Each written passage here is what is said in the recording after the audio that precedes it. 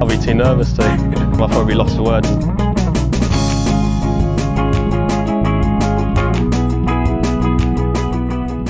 Hello and welcome to another edition of the Lost for Words podcast. Slightly different podcast today, Jason. Not our usual betting podcast. Back to the interviews, and we're joined by Ross Spurgeon, a golf coach here in Essex. Ross, nice to meet you. Evening, guys. How are you all doing? Yeah, really well, thank you. Thank you very much for joining us, Ross. We're just, we're interested in perspective of, a golf coach. I mean, we've spoken to some players, we've spoken to caddies, different people in different walks of life, and you're probably the first golf coach that we've had on as such. We've had some caddies that like doing coaching, we've had some players that got into coaching. We never had an actual just a golf coach that is our full focus, full time. So first of all, just give us a little bit of a background as to how you got into coaching, how you started in golf as a young player, and sort of where that took you.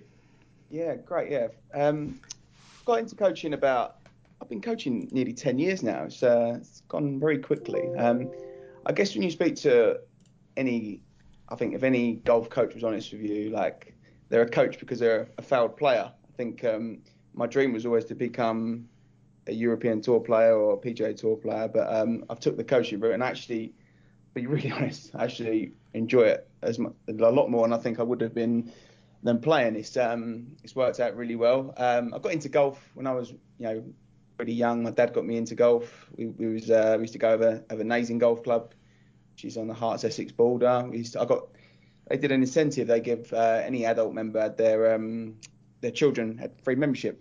Yeah. So that was kind of how it all came along, and I just got the bug really quickly and fell in love with it really. So was your dad a good player? Was he just just your average run of the mill sort of club golf player, or was he a good standard or? Yeah, I mean, like his claim to fame, he was a single figure golfer for I think about a week. He got down to 9 was low, but he floated between 10 and 12 most of his golfing. He doesn't actually play anymore, but he was okay. I mean, he could break 80. Yeah. I've seen 80 a few times, but he was mainly like low 80s he'd score. Yeah, and I like what you said there, Ross, about if most golf coaches are honest with themselves, they're kind of failed players, because there'll be some that'll go out there and just say, I always wanted to be a golf coach and that was always the plan. There's some that knew from the very, very beginning that they were good enough to get down to the sort of 4 or 5 that you need to get onto the PGA, and that was about it. But there are, a large percentage of you guys that did, want to play on the European Tour, and you grew up watching, whoever you grew up watching. A lot of people say Tiger Woods, but obviously in terms of European golf, you'd have had sort of like Colin Montgomery, Nick Faldo, people like that, that you really enjoyed watching. And that's obviously an aim. I mean, I worked with someone who was caddying on the European Tour for a little while, and because he didn't quite get through Q school and things like that, and it's really tough, isn't it? To I guess there comes a point where, because I think there's still people now that you would look at them, they've probably left it too late to get into a really good coaching role because they've tried way too long to play. Do you know what I mean? I think some people take a really long time to let it go, and by what you're saying, you've been doing the coaching for 10 years now, so I think you probably made that jump quite quickly and realised. I think if I was really honest, I reckon I probably hanged around playing a little bit, probably a year, maybe too long. I mean, I'm looking back and like I always look for results out for friends, and even on like lower tours and stuff. I'm still seeing like names that I was playing them sort of lower ranked tour events with, and I'm thinking, Christ Jesus, like surely the penny's going to drop soon. I think like, if you look at all like and I picked a few names out like Laurie Cantor, Andrew Johnson, Eddie Pepperell, Tom Lewis, they use those like Euro Pro, Jamaica. They're on near a year absolute max. Yeah. No, I think if you're become a veteran on one of those tours, you probably haven't got what it takes, unfortunately. But sorry. Saying that, like the standard, I mean, I coach a lad I think he's got massive amounts of talent and ability, and I'm like in our session, I'm thinking, Christ, I'm glad this isn't me now, because I know the standard is just unbelievable. You look at the highest level. I mean, Cameron Smith, 34 under par, like 2 weeks ago. I mean, that's scary. That's to birdie like every 2.5 holes. That's just like Yeah, it's ludicrous, isn't it? it's It's ludicrous ludicrous. stuff. I was listening to I think it's actually another podcast, and they had someone, I can't remember who it was. They had actually, Chase, I think you were telling me about it. They had someone on there who had he'd played in the event, and he played a practice round with maybe his dad or one of his friends who was like a single figure handicap. That golf course destroyed him. It's like wouldn't have broken 100. And he's gone around 34 under par. I mean, I'm glad I'm doing what I'm doing. That's for sure. Yeah, I think that was. It might have been Joel Damon that did that. I think it might have been Joel Damon that played with his dad and one of his friends. I think that went around there, and he went around in, struggling. I think the weather was a bit tougher, but it is ridiculous. I think this is the thing, Ross, right? That we are accustomed to seeing these ridiculous scores on the European Tour, on the PGA Tour, and just thinking, well, the golf courses are so easy, they're set up for birdies, and they're not. Like they are for them, but they're not for the everyday player, are they? And even, even someone like yourself, as good as you are, wouldn't go and shoot. You wouldn't even get to 25 under par. You wouldn't get to 20 under par. There was golfers at the bottom end of that leaderboard that were 14, 15 under par. So there is a different switch and a different level. I think after day level, I think after day one, 4 under was last. Yeah, there. yeah. I mean, Go on, Jace. Well, I was going to say, I mean, there's a few things actually, Ross, from what you just said. First thing is you said that kids membership was free at the course when you grew up. And I spoke to you again a couple of weeks ago. I wrote a report about Little Falls Golf Club in Minnesota that decided to get rid of their $200 junior membership fee and allow everybody under 18 to play completely free. That's membership, green fee, everything. That's the sort of thing that has to encourage the young to come through. I know golf's on a massive boom at the moment anyway, but that type of thing has to encourage people, doesn't it? You can then take your little kids along and they will join the club and they will stay with the club like they do when they play football, when they play rugby or anything like that, because it doesn't cost anything and it's an expensive thing. I mean, is that something that you think perhaps should be looked at in a far wider circle? Yeah, I mean, like in an ideal world, you'd do that. I think what you got to maybe appreciate is that sometimes it's someone who owns a golf club, and sometimes it's like my golf club where I grew up at, West Essex, the members' golf club. So the members own the club, members make the decisions. They've got to look at it from a business point of view as well. But that is just unbelievable what they did. But like I say, in an ideal world that would happen. But because you've got to do more, I think, for not just in golf, in other sports to get kids playing sport, take them off the streets in certain situations. I think sport can be such a great thing in those situations, really. So you don't have sorry, Tom, you don't have golf lessons in schools, do you? I mean, you don't have to all buy a set of TaylorMades or Cobras or anything like that. But you don't have that, do you? It's very little encouragement in schools in this country to take the sport up. Yeah, I mean, it's a difficult one, obviously, because you can't actually the equipment would be at a school would be a little bit of a sticking point. But I used to do quite a bit of coaching when I first started. When I was at Chapel Heath, I used to go around the local schools. We had like a tri-golf kit and a what was called snag starting new at golf. We had like plastic clubs, like used tennis balls.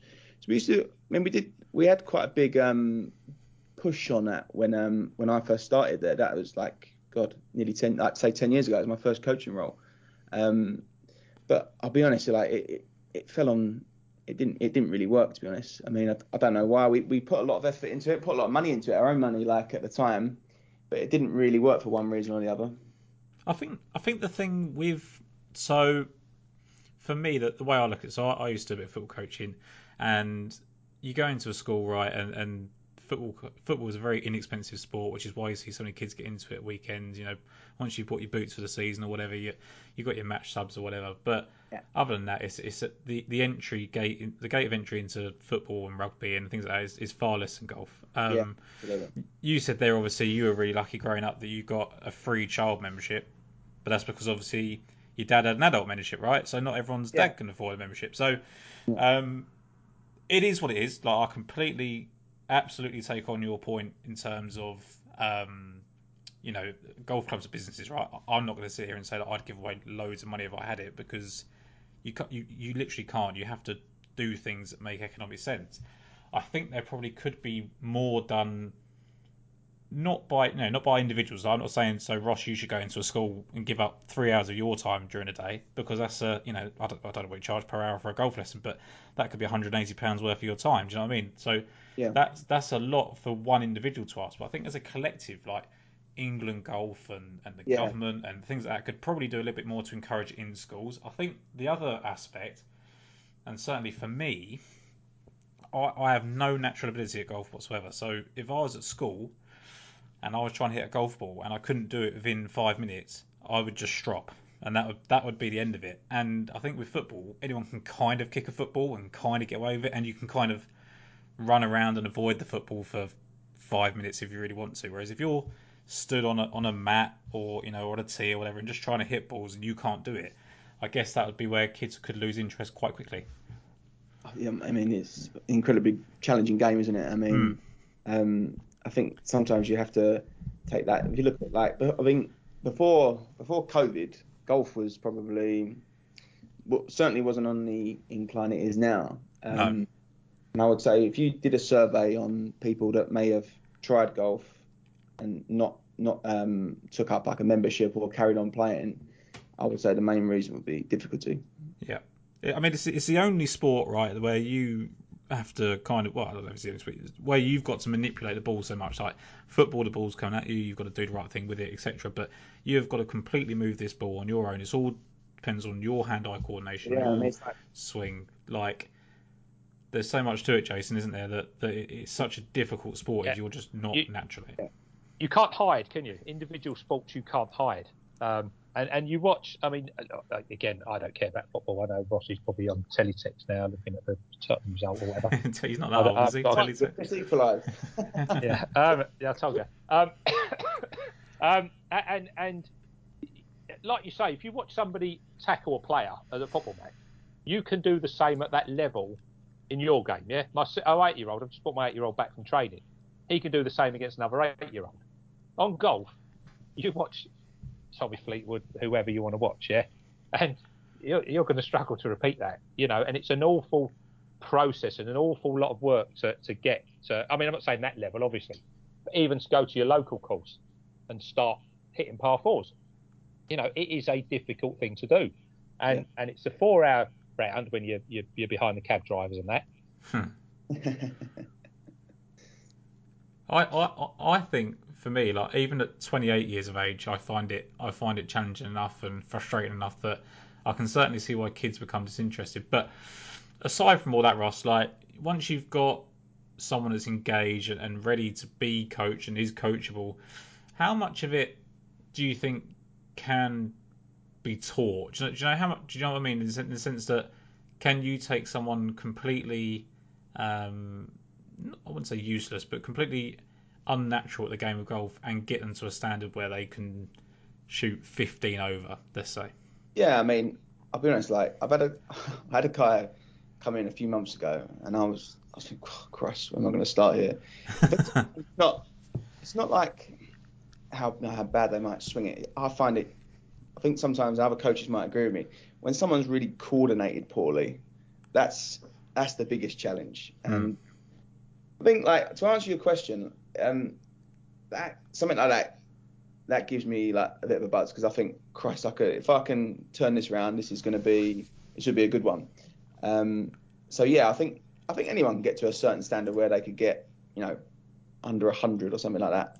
I think if you had someone like I've described, like who was poorly coordinated, bad ability, or say poor skill level, I feel like you could get them scoring around 100 or under, definitely.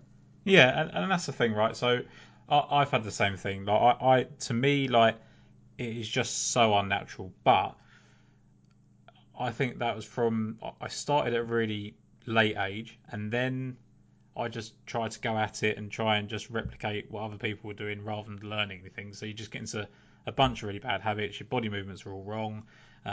You try and fix it by doing what your mate's telling you on the golf course, who's completely unqualified to tell you what to do. And all of a sudden, you go to a golf coach and they go, right, well, this is like, I think it's so much easier. I don't know how you find it, but is it easier to coach a 4, 5, 6-year-old when you know that they're just completely starting from fresh, and it is to teach a completely useless 28-year-old adult? Oh, I don't know. I mean, I think a kid would probably be a bit easier, to be honest, because Yeah. a bit more of a sponge. He's got no bad habits or something, and I would say a kid would probably be a little bit easier. A 6-year-old, maybe not. Maybe like a 12-year-old, 13-year-old would be a bit easier. Yeah. Yeah, and that's the thing for me is I do just think that one, I think that kids are just generally more responsive, up to the age of 10, 11. They kind of pick things up and soak things in, pretty well. But again, they just haven't got those bad habits, and that's the main thing that we kind of look out for. So that's that one answer to that. Ross, when you think about your own playing career now, and how you were as a young player, do you look back at anything and think, I could have done that differently and it could have been a different story? Or do you think that, you are where you are and that was probably what you were destined to be?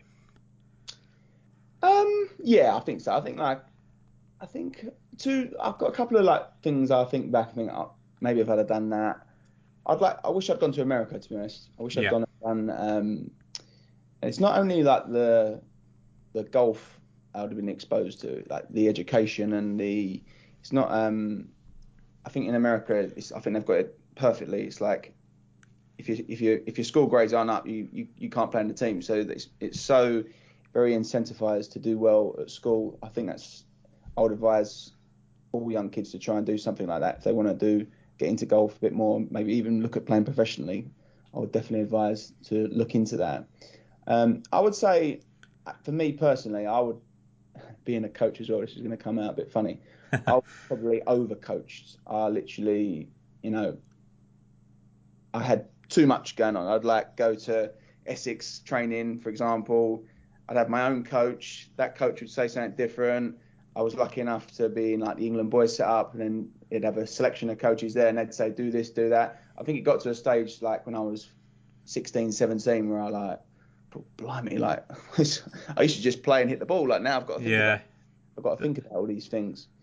And I think that's the thing, right? So I think in terms of football, you get different managers giving you different instructions.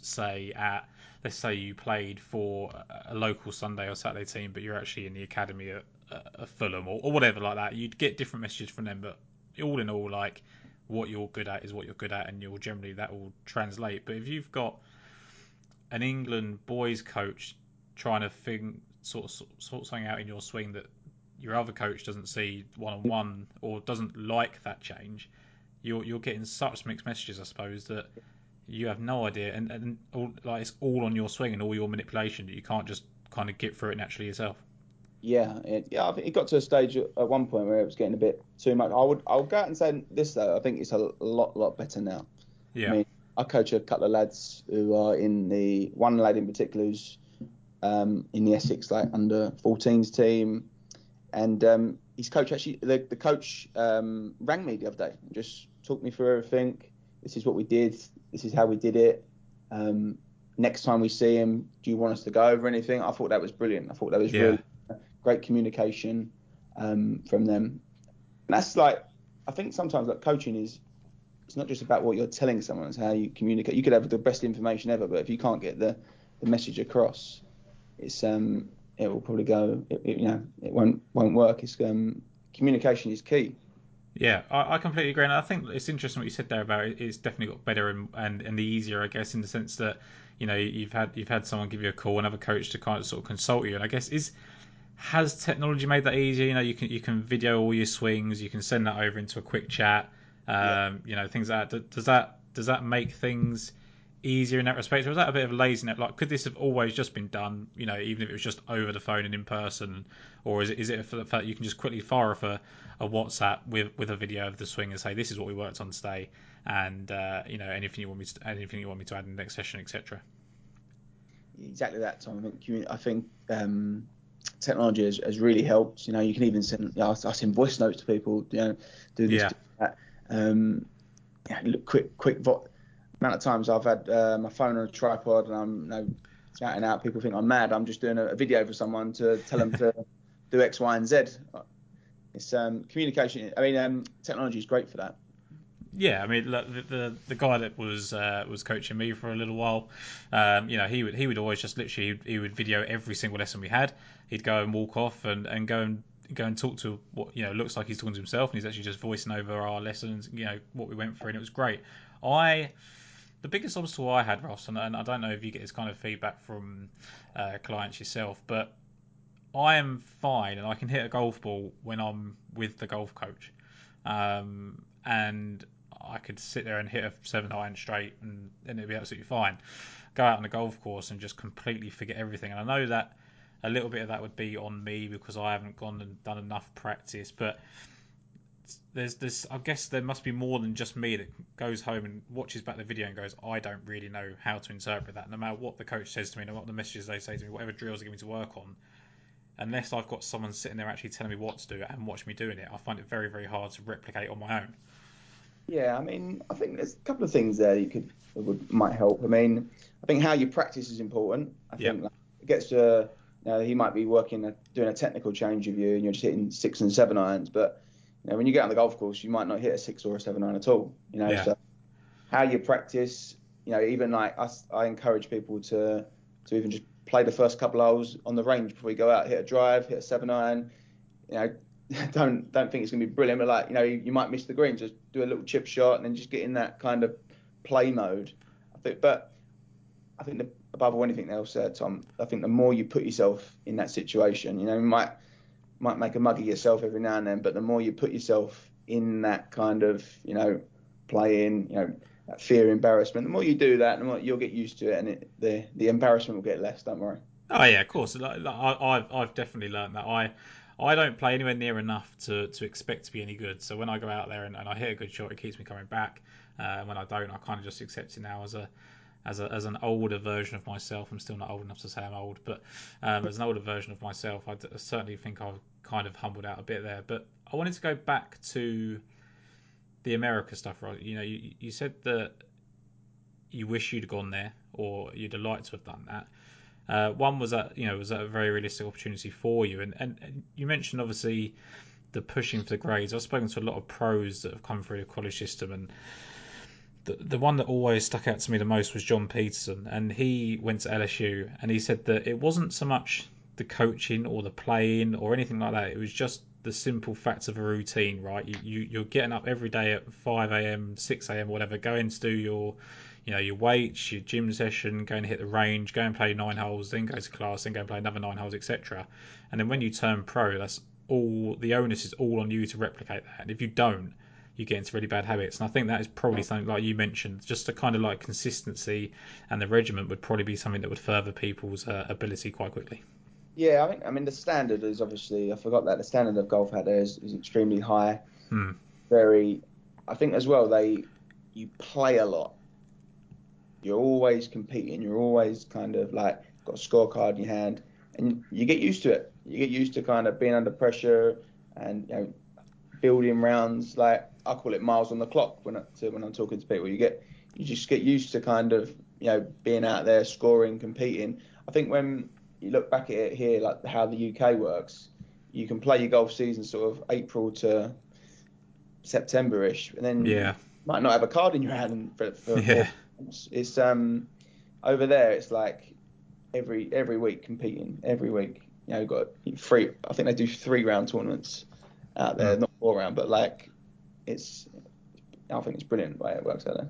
Yeah, and I think that even at the pro level now, like I spoke to Chris Paisley, Dale Whitnell, both of them now have bases or somewhere to base themselves in Florida over the winter, and you kind of see them. They come out like firing in January, February time because they've actually managed to get some practice in that a lot of English pros don't get. Like you said there, like after September comes, you don't even get out to the course every week because if it's not freezing cold and snowing, it's wet and really boggy. And I guess how do you? I almost think that like we've overachieved with the circumstances we've got in England and the setups because We don't have the college systems. We don't have the facilities they have. We don't have the weather that they have. And that's not a Crimea River for England, but I think that there is something that to be said for that. Absolutely. I mean, if you think the UK has produced some unbelievable players, and they're still producing great players. I remember there's 2 or 3 out there on the tour now who, Tommy Fleetwood in particular, when I was in the England boys under-18s squad, Tommy was in the under-16s. He was better than all of the older kids. He was like, he hit it even at that 14, 15, he hit it further, struck it better, straighter, everything. There was like, if I think back to that time, there was 3 lads you just knew they'd get on tour. Tom Lewis, Eddie Pepperell, and Tommy Fleetwood. Yeah. And what, Jason, I know you wanted to sort of touch on this, and I'll probably let you phrase a question as to how you want to go about it, but you were interested in kind of the difference that you saw in them as opposed to maybe Ross himself. Yeah, I think so. I mean, there's a photo up of a 2009 Essex, I think, county championship, national county championship, and in the photo, obviously, there you are, Ross, with Matt Southgate and Dale Whitnell. I know you know Dale. We've interviewed Dale before. So, I mean, let's be brutal. With brutal question. Why did Dale Whitnell and Matt Southgate make the tour, and I think the other 3 didn't? Yeah. I mean, there obviously isn't that much in it, but there has to be some. Well, it doesn't have to be a reason, I suppose. But do you think there is a reason why that happened? I suppose there is a reason. I can't pinpoint it at the moment. I mean, 2 totally different golfers, by the way. I mean, Dale Whitnell was one of the most impressive. Maybe not impressive, but he's probably. I always try and categorize golfers like you're a good hitter, you hit the ball well, and you're a good golfer. Dale Whitnell is a very, very good golfer. Good hitter, like hits it well, but he's an unbelievable golfer. Scorer. Yeah. But Matthew Southgate would take it all to the next level, like unbelievable golfer. I mean, I would say he wouldn't mind me saying this. I'll probably hit it better than him, but he is just maybe not quite as far as him, but he is an unbelievable golfer. He'll get everything out of his game. If there's a chance he'd shoot, 71, he'd shoot 70. Yeah. He would, he'd never leave any out there. You can. Go on. Sorry, mate. I was going to say very much like we talk about Ian Poulter. You'll have players of a similar natural ability that will still be on. And there's nothing wrong with Europro. Obviously, it's a step, but they'll be on the Europro tour, or as you say, Jamaica every summer, hacking it around. Hacking it's a bit pushing it. Sorry, right, finishing 13th. You know what I mean? And then you have Poulter, who, as we've always said, Tom, throughout this 120 episodes or whatever, Poulter just gets every single little thing. Yeah. And that's pushed him on just by doing that, rather than, I think, a latent ability. I mean, unbelievable. Yeah, that's the epitome of someone who's got every ounce of ability and talent out of himself. He's complete. How much money has he won playing golf? It's he's good for the game as well. It's like you always need a story like that. I mean, obviously 4 handicap, works in the shop at Leighton Buzzard, I think. Yep. He's the you get lads doing the PJ now, still harbour hopes probably of playing. They've probably got a poster of him on their wall. I'm hoping that's them one day. Yeah, and that like Jason said, that I think he is, and as you just said, I think he is the epitome. I think he is the ultimate person in terms of getting the best out. And I guess it's hard to say without being disrespectful towards him, because he is obviously a very good golfer, but he just doesn't hit it as far as anybody else. He doesn't.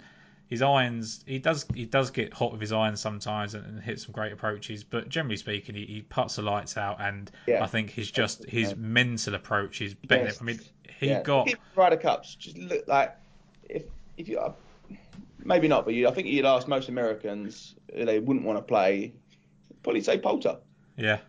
Just because he just seems like he's got that. Yeah, that he's such a good competitor, isn't he? I think because he come under flack, didn't he? It's going slightly off topic here, but he come under flack when he was that his pomp and wearing Arsenal shirts at tournaments and things like that. And It's despicable, that is, I think. and he said it was basically on his day it's him and Tiger and nobody else, didn't he? Or something along those lines. And you have to have that kind of cocksure arrogance, I guess, to be as good as he is when you're not as good as you think you are, I guess, is one way of putting it. Do you think that anything like that, Ross, is something that you've had? You played in England boys setup. You've just mentioned Dale Whitnell, Matthew Southgate as two people, Tommy Fleetwood. How much more of it from them versus you is talent and between the ears and just not letting go of the dream, I guess? He's like, it's so many different things that contribute to a good player, isn't there? And someone who can make it as a tournament player. I think if I categorise him, Matthew Southgate would be the best golfer. Yeah. Like, you put him in that. You'd probably put him in that Poulter bracket. Though. He's like, he's done really well. He's got everything about himself, and good luck to him. He's a good kid. I wouldn't call him a kid. Good man. I think it. We mentioned earlier, like how do you know when is the time to stop pursuing it? And I think that, as you said a little while ago, there are people that hang on too long. You've seen people on tours, and you think, what are they still doing there? And I'm I don't want to go into your finances at present, but I imagine you do well from being a golf coach. I know from golf coaching and seeing people that do it, what a career you can make out of that, and you'll make more than the guy that's chasing the Euro Pro and the Alps Tour, won't you? And that's a sensible decision. Here's a good story. Go on, mate. Jason said see if you got any good stories, and I was thinking, gosh, I don't know. I hope they don't think I'm boring. I haven't got any good stories. Here's a good one. Right? So I remember playing an event at Burnham and Barrow, which is at Somerset Way, really, really nice course. And I went up there, prepared well, stayed in the hotel the night before, did my practice round, did my yardage book. I was really well prepared, and I shot 1 under, which was really good for me, and I was ecstatic. I thought, good, like top 5 finish. Like, it was quite really tough conditions. I remember thinking, God, yeah, I'm going to earn a check. I remember driving home. You usually get a text message to tell you what place you'd finished, and then under it, it'd be like how much money you won. I remember getting this text message, and it said, "Well done, you finished tied 5th. You've won £206." I think, £206, brilliant. Oh God, can't even think how I'm going to spend that. It's like, how much money? Loads of money. And I remember I was driving along thinking, my hotel was 70 quid, petrol, dinner last night. I'm about 30 quid up. Thinking, literally, I've gone from ecstatic to win, especially probably one of my first checks as well. 1 minute you're ecstatic that you've done well and picked up a few quid, and then you think, God, I can't live like that. And then it was almost like I went from really happy to like, that's actually, this is not how I want to live. Like, it was quite surreal. I always remember that, and I tell people that story quite often. Yeah, and I think there's also sort of a couple of elements to that. I think that's like this has dawned on me that this isn't financially viable anymore, and I'm good, but I'm not quite good enough to go to the next stage, and I've got to, I think young families come into it and things like that. I've got to make a sensible choice. Then you get the people that have to go and work in the pro shop while still chasing the dream to subsidise, to earn a weekly wage, and they just look absolutely miserable, don't want to do it, just want to be out practicing, playing in tournaments, and just want to get out of there. And then you get the golf coaches that have got to go into the pro shop as well, and they'd give up their hours non-stop to try and get more hours on the range coaching. So I think that there's 3 different levels of it. And I think that the trouble is that there is that kind of stigma about, like, you're only in here because you didn't make it on tour. Do you know what I mean? And we you said that earlier yourself. Like, I think a lot of coaches are failed players, and I think that once people can clear that out of their heads, actually, no, the reason I was a very good player and I probably could have made it if I'd stayed for another 5 years and not done anything else, but I've made a sensible decision to go into golf coaching. Did you think that maybe builds up a respect and then you build a respect for yourself? And I don't quite know where I'm going with that question, but different approach to it. I think so. I think if I was honest, deep down, if I admitted to myself, I'd always thought I'll probably end up doing my PGA, doing my coaching. Like I haven't mentioned this yet, but I grew up playing at West Essex, and like Ollie Fisher was, he was ranked world number one amateur. Well, yeah. Whilst we were juniors, and like that was kind of like a massive benchmark. And don't get me wrong, I gave him a good game a few times, like more than a few times. I beat him a few times, but it wasn't often. And like that was kind of like always like, look where he is, look where I am. And I suppose in the back of my mind, I always thought like I'll probably end up what I'm doing now. Yeah, and it's interesting. I think Ollie Fisher is a brilliant example of this, right? Because I listened to a podcast he did with Sky. I don't know, maybe during the lockdown or maybe before that he was kind of recounting his 59. He was recounting kind of his amateur days of playing with Rory in Orlando and things like that. And and then you see him now, and let's be frank about it. He's been struggling for a long time on tour. I don't think he'll mind us saying that. I think he's quite honest with himself about it as well. So you see the level that he was at as a youngster, how much better he was than yourself, how much better he was than pretty much everyone at his age group or whatever. And yet, when he's got out on tour, I know he's obviously won, he's shot 59 in professional tournament, etc. But he's had a long time of struggling, and it's only because of what the prior success that he's had that he's been able to carry it on for as long as he had, I guess. Yeah, I'm quite optimistic for Ollie, to be honest, at the moment. I feel he's turned a bit. I was speaking to him quite a bit lately. I think he's turned a corner in his game. I feel like he's working on some good stuff. I'm hoping he'll play well at the start of the season. How much? Oh, sorry to jump in there. How much do you think of it with him is, if you were a golf coach, and I don't know if he's ever asked you to look at his swing or if you have looked at his swing voluntarily, how much of it is technical and how much is it that he's getting in his own head because he hasn't reached the expectations he's probably put on himself as much as everyone else has on him? It's probably a bit of both. I think like he's had some really good coaches, but I don't think the stuff that they've asked him to do works for him. Yeah. I feel like he probably played his best golf when he was with his original coach, Chris. I feel like some of the stuff he's working on now is more relatable to that. And that's why I'm quite optimistic about him doing well this year. And I think if you look at Ollie, I think he's actually played his best golf when the chips are down and he needs to pull something out of the bag. I mean, the amount of times it's a bit of a running joke at the golf club, but one of the last events of the year is in Portugal, and a few of the lads always go out and watch him. And like I think it's like 3 occasions he's had to finish in the top 12 or whatever to keep his card. He's done it every time. I think he did it with 64 in the last round, like 4 or 5 years ago. Yeah. So when he has to, he plays well. It's which is like you've got to admire that. But like I say, I'm optimistic for him in the next. I think he's getting his game back. That's good. No, it's good to hear, and obviously we wish Ollie well, and it was just good to get. I think he's a good measuring stick. Do you know what I mean? We mentioned Tommy Fleetwood, and he goes to a different stratosphere altogether. But then it's interesting to see what the fine margins in between Ollie Fisher and Tommy Fleetwood. Do you know what I mean? Like we see so many golfers at the moment that have career years out of nowhere, and it could just be a simple fix. I was listening to, I don't know if you've heard about this, Ross, but Seamus Power did a podcast. Fit for Golf the other, in December, and you'll understand it 10 times more than I will. He was talking about a swing change that he thought he had to make based on the numbers he was looking at on TrackMan, and it wasn't really following the ball because he was just purely looking at numbers.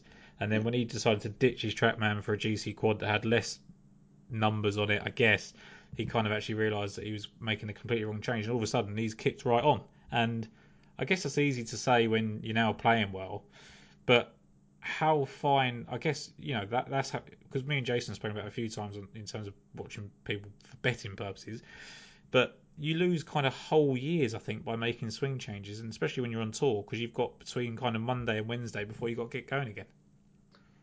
Yeah, I mean, I'm surprised at that somehow, It works. So they've got some lads. You got to think, actually, what you do works. Why are you trying to change it? Why don't you just try and become really good at, a really good version of what you are? I think you can always try and improve here and there and make 1% changes, whatnot. But I do feel like some lads are trying to, just do it for the sake of it. I think, I think the Trackmans and the GC. My friend of mine is the rep, Steve Jones. I think they're dangerous in the wrong hands. I think they're becoming I've got a Trackman. I was excited about getting it. I would say it's an expensive doorstop at the moment. I use it. I reckon. I reckon this week. I think I've got 30 plus sessions. I'll probably use it 3 times this week. I reckon. I used it once today. I think the thing with Trackman, there's 2 things. Is one, you've got to really understand what it is that you're looking at to convey that to the client or to the player, which I'm sure you do, and I'm sure there's courses that you go on to understand the numbers, etc., and a general golfer knowledge to understand it anyway. But if the person you're telling those numbers to doesn't know the information you're telling them, it's almost like a vanity thing. I imagine you've probably had bookings because you have a Trackman. I want to come on the Trackman and use it, and when you get there, you say, "Yeah, go." How many people just go, I just want to see this number, and they don't even know what they're actually looking at. They're just booking it because it's a cool thing to do to go and put themselves on Trackman. I mean, remember when I first started coaching, it was all about camera. Remember they're ringing me up and saying, I want to book with you, whatnot. You got a camera? Do you use camera? I want to see it. I felt like saying to him, why would you want to see it? You wouldn't even know what to do. You wouldn't know what you're looking for. Now you get that with Trackman. I want to see my numbers. Again, I'll go back to what I think they're dangerous in the wrong hands. I think Trackman is fantastic. Is a fantastic performance tool for the ball. Yeah. Not for the golf club. That makes sense.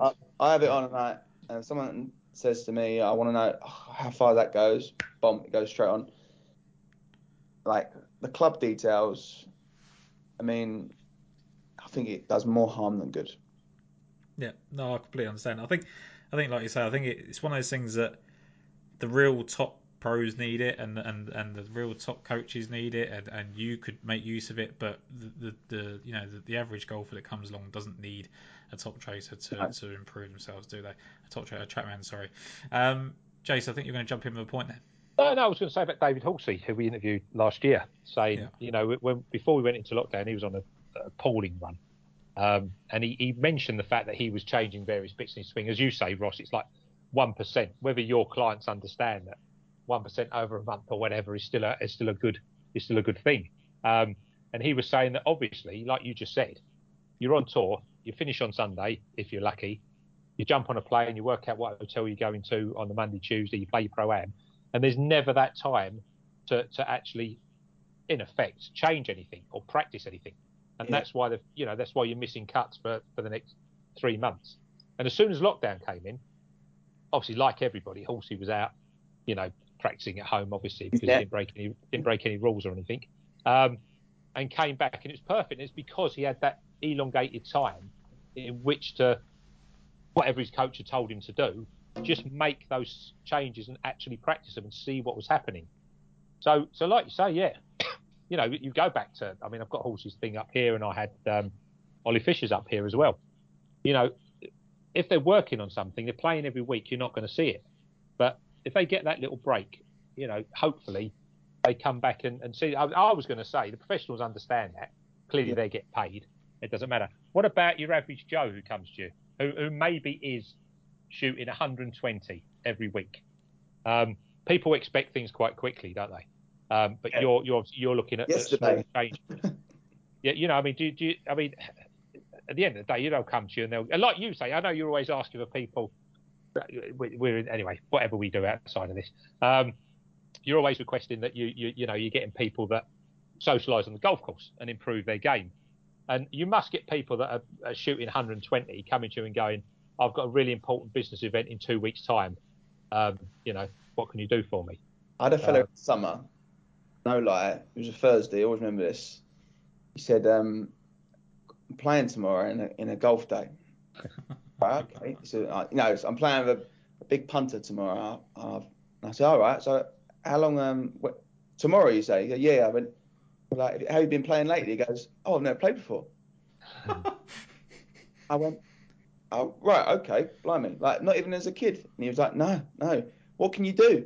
I said, for some reason, my next question was, I said, where are you playing? And he said, the Grove. Bless him. And I said, like, I got it. We did okay. But, like, obviously, I wouldn't imagine it went brilliantly, but it was classic. Yeah, you get people with completely different goals and expectation. Some people just they're happy if you slice the ball 10 yards less. Yeah. Some people expect you to work miracles. It's it balances out, but you do get different goals and perspective of it. That's for sure. Do you see an uptick now, Ross, in people like we just mentioned the TrackMan numbers that just want to get faster and just hit it longer, and they don't really care what else. They just want to hit the driver further because obviously there's a lot of gym work that goes into that and swing sort of training and all that sort of stuff on top of just actually being able to make connection with the ball solidly. Yeah, there's definitely a culture of that in the game for sure. Is it good? I don't see why not. I don't think that's. I mean, DeChambeau's moving the goalposts or has moved the goalposts with that. No, I quite like it. I think it's different. I think the game is evolving in different directions, if you like. You still get people that are mad keen golfers that want to control the ball, hit the ball in a good with good contact, good direction, good course management. But you are getting more and more lads now, especially younger lads, who just think, right, let's give us the big stick. Yeah. Right, which I think is a good appetite for it, and I think that the other thing I've kind of heard, and you'll be able to speak on this a bit better than I would, but if you train yourself to get to a certain ball speed or club head speed, and that's not necessarily what you're going to go out and play with. It's just that if you can get to that at your very best, that when you get out on the golf course, what you did before is almost slightly easier, and you can control that better, and you can average out and get close to that without actually putting too much effort in. I think most guys are when they're on the golf course, it's more like 90% of what they can do on the range, really. Yeah, that makes sense to me. A couple of things I wanted to ask before we let you get out of here, Ross. I know it's late in the evening, but I'm enjoying it. First one I thought was in terms of involvement of golf lessons. So obviously we've spoken about going right back to people wanting to go on camera, going right back to communicating between different golf coaches through WhatsApp, voice notes, etc., filming on an iPad. I don't know if this is something you do. I haven't noticed that you do, so correct me if I'm wrong. But like online lessons and people just literally, sending in a swing and you sending it back to them with comments on that. Is that something that you do, and is that something that you would look to do in the future? I don't do it. I'm looking into it, I must say. Yeah. Maybe I'm a bit old school, but for me, there's nothing like seeing the ball. Yeah. I know technology, communication is through the roof now. There's a lad I coach is in Dubai at the minute practicing. We did a WhatsApp video call in the range, and I can see what the ball's doing to a certain degree. So it can get by, but yes, it's something I'm looking into that for sure. I use I use my own game as like I'm a bit of a guinea pig now. But obviously I want us to improve. I played 7 rounds of golf last year, which was shameful in my opinion. So I want to play more. And one of my goals is actually to play more. So I work at my game a little bit. I've got a guy who helps me a little bit and helps me with my coaching as well. He's amazing. Andy Trainer, who's based in Dallas, Texas. Yeah. He's with Plain Truth Golf. He's exceptional, which is good for me. Yeah. And do you think because the reason I asked about that or not? So my dad was someone that he had the traditional golf lessons. We both had traditional golf lessons together with the same coach. But he said that he actually we scrapped those with that coach Travel was a bit too much for where we were going and stuff like that. And he was just literally just sending in these videos to a guy in America, and literally he was just you got one lesson every fortnight or once a month, whatever it was, and he would send it in, and he just took off with that. Like, he was absolutely fine with it. And I think it's just such a different, like I said to you earlier, from me, like there's nothing, it's not worth it for me, because I just wouldn't be able to respond to what they do. But I think, do you think there's going to be a point where if you don't do something like that and don't offer that you will just get left behind? Possibly, yeah, possibly. I think, yeah, it's all individual. I think you'll never lose the market for someone who wants to, you know, come and see you and watch you, actually see the ball and whatnot. Yeah. You'll never lose that market, but I'm definitely looking into it. That's for sure. Yeah, Ross, cool, can I just pick you up on something earlier, mate? Sorry, and absolutely, I'm not, you know far more what we're talking about. But you said Andy Trainer is exceptional. What makes him exceptional as opposed to bog standard coach? Yeah, I mean, I'll be honest. I've been lucky. Like, I've had some real good coaches over the years, but Andy, hands down, is the best. He's helped me. And I would say, even like those good ones, you'd always be like, I don't know, I don't know if that's right. Like, you'd wing it with him a little bit. Like, you would, you wouldn't maybe say that to him. But I've always had lots of unanswered questions, and he's answered the majority of them, all of them. He's exceptional. What he doesn't know, I would say, isn't worth knowing. And I'm lucky to have someone like him who's. It's a shame he's in Texas. He was literally in Chingford, like down the road to me, but he's moved out to Dallas. Which is quite a big career move. But I think that it's interesting what you said there, that you've had no unanswered questions from him, and this is you that plays to a professional standard, that can shoot very good scores, and you're sitting there thinking you need to ask questions about what they're doing and what they're leaving out and things like that. And I think and I don't know if it's true of people that you've met or worked with or whatever, I think there's a certain arrogance with some golf pros that, like, if someone questioned them, if I was to say, why are we doing that, I've had responses like, well, that's just what you need to do to get better. And it's like, no, but I actually need to understand what it is that you're changing. I don't just respond to you saying, yeah, just do this because it'll make you better. And I don't know if that's them coming from let's simplify it for you, don't ask questions because it'll confuse you, or that is don't question me because I know more than you. A little bit. I mean, I'll be honest. Sometimes people ask me questions, and I don't know all the answers. I'm not claiming to know them all. Yeah. I remember saying that to someone. I remember I said something like, "Do you know what? I don't know, but I will make that my business to find out." And I looked it up, and I did a bit of my research. I asked a few different people with different questions, and I found the answer. And he said, "Do you know, I've had lessons with loads of golf pros," and he said, that really impressed me what you did, because you didn't bullshit me. You didn't say, just do it. Just listen to what I'm saying. He said, I really respected that.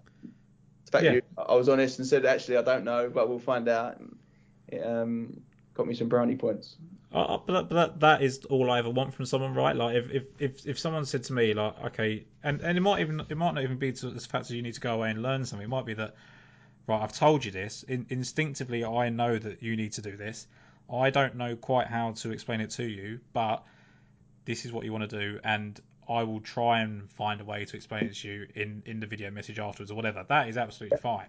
It's the ones that just go, just do it because I told you to. And I think there is a little bit of a stigma of that, and that's someone that either, like you say, doesn't know the answer and doesn't want to expose himself, or just generally doesn't care. I think there's probably some golf pros out there that have been doing it for 30, 40 years that have lost the appetite and just want to get on to the next session.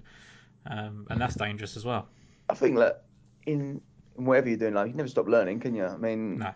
There's no shame in saying you don't know sometimes, as long as you. I think I'll elaborate a little bit. Like, some individuals, like that, they get it. Sometimes I feel like I'm banging my head against the wall with some people. That'd be me and Jason, yeah. But like, I always think, like, on a whole, that sometimes even just like one move, it might take one ball to get it. It might take 1,000 balls, but you should be able to. Don't be. I mean, I've never been worried about saying someone. I don't know, but I'll definitely find that out for you. Yeah. In terms of personal growth, Ross, what obviously you're at Chingford Golf Centre. Is that right? That's where you are. Yep. On the East London. It's got an East London postcode. It's in Epping Forest area. So no, it's a good place. I'm enjoying it. I was at Chapel Heath. I worked for Cranfield Golf for 7 years. Took the jump over to Chingford 2 years ago, just before COVID. Okay. Literally 3 weeks before the first lockdown. And what's the path now for you? Like, is it in terms of, you're an independent coach there, I guess that's kind of your own academy. What is the next step for you, and where do you think you could take Ross Spurgeon's golf? I mean, I'd love to. I think sometimes people say I want to get players on tour, this and that. I mean, yeah, I'd love to do that. I would like to keep growing. I feel like I'm on a good path at the moment. I mean, I don't think there's any. I mean, how do I answer the question? But I'd like to keep growing, keep helping people enjoy playing golf. Help people improve and go from there. I like coaching better players and maybe getting a few players on tour and whatnot. I think. Do I see myself at Chingford for a lot? Yeah, I do see myself at Chingford for a long time. I think it's a good facility, great location. In the hub of where I grew up playing, which is definitely handy. Yeah. Do you think there's also that element? We spoke about professional golf and chasing that dream for a length of time, and maybe just playing the right round at the right time and getting a tour start and playing well in it and parlaying that into success or whatever. This hypothetical situation: a tour player calls you up. One of the players you've mentioned you grew up with calls you up and just says, "Ross, come look at my swing." And they invite you down to the golf range at a local tournament, let's say down at the Grove or something like that, British Masters or whatever, and someone sees you on the range, sees what you did, liked it, and they ask you for it. Is that something that always sits in the back of your head, or do you just not even allow yourself to think that sort of thing? No, I'd love that. That I suppose, yeah. To answer your question, and that would be great. That would be a dream come true. To coach at the highest level, I think. And I'm not gonna. I'm confident enough to sit here and say I think I'll get there one day as well, which is definitely in the back of my mind. Because that's the thing for me and that was going to be my next question. So I'm glad you said that. Is that like, if Ollie Fisher rung you up tomorrow and said, Ross, I need help. Like, I've just sacked off the last golf coach. Like, I'm in bits. Like, can you look at my swing? Would you'd go full steam ahead, be really confident in that, and believe in what you do, and go from there? Yeah, I think I would definitely. Yeah, I'd 100% say I can help him. Definitely. Yeah, that's good. I think that's good, because if you'd have said no, then there's a lack of belief in your skill set. Do you know what I mean? And I think that's a really important thing to have. No, I feel like I could help anyone, to be honest. But I've got a good team around me as well that can help me get to the right answers as well. Not just Andy, but I like people I speak to about how the body moves and the compensations that might be going on in someone's swing. I feel like I'm building a good team around me, which is you need. You can't do it all on your own. No, and that's another, I guess, another evolution, right? Is that it's not just a golf swing anymore. Like, I imagine you can get everyone to hit their P1, P2, whatever positions, and all that sort of thing.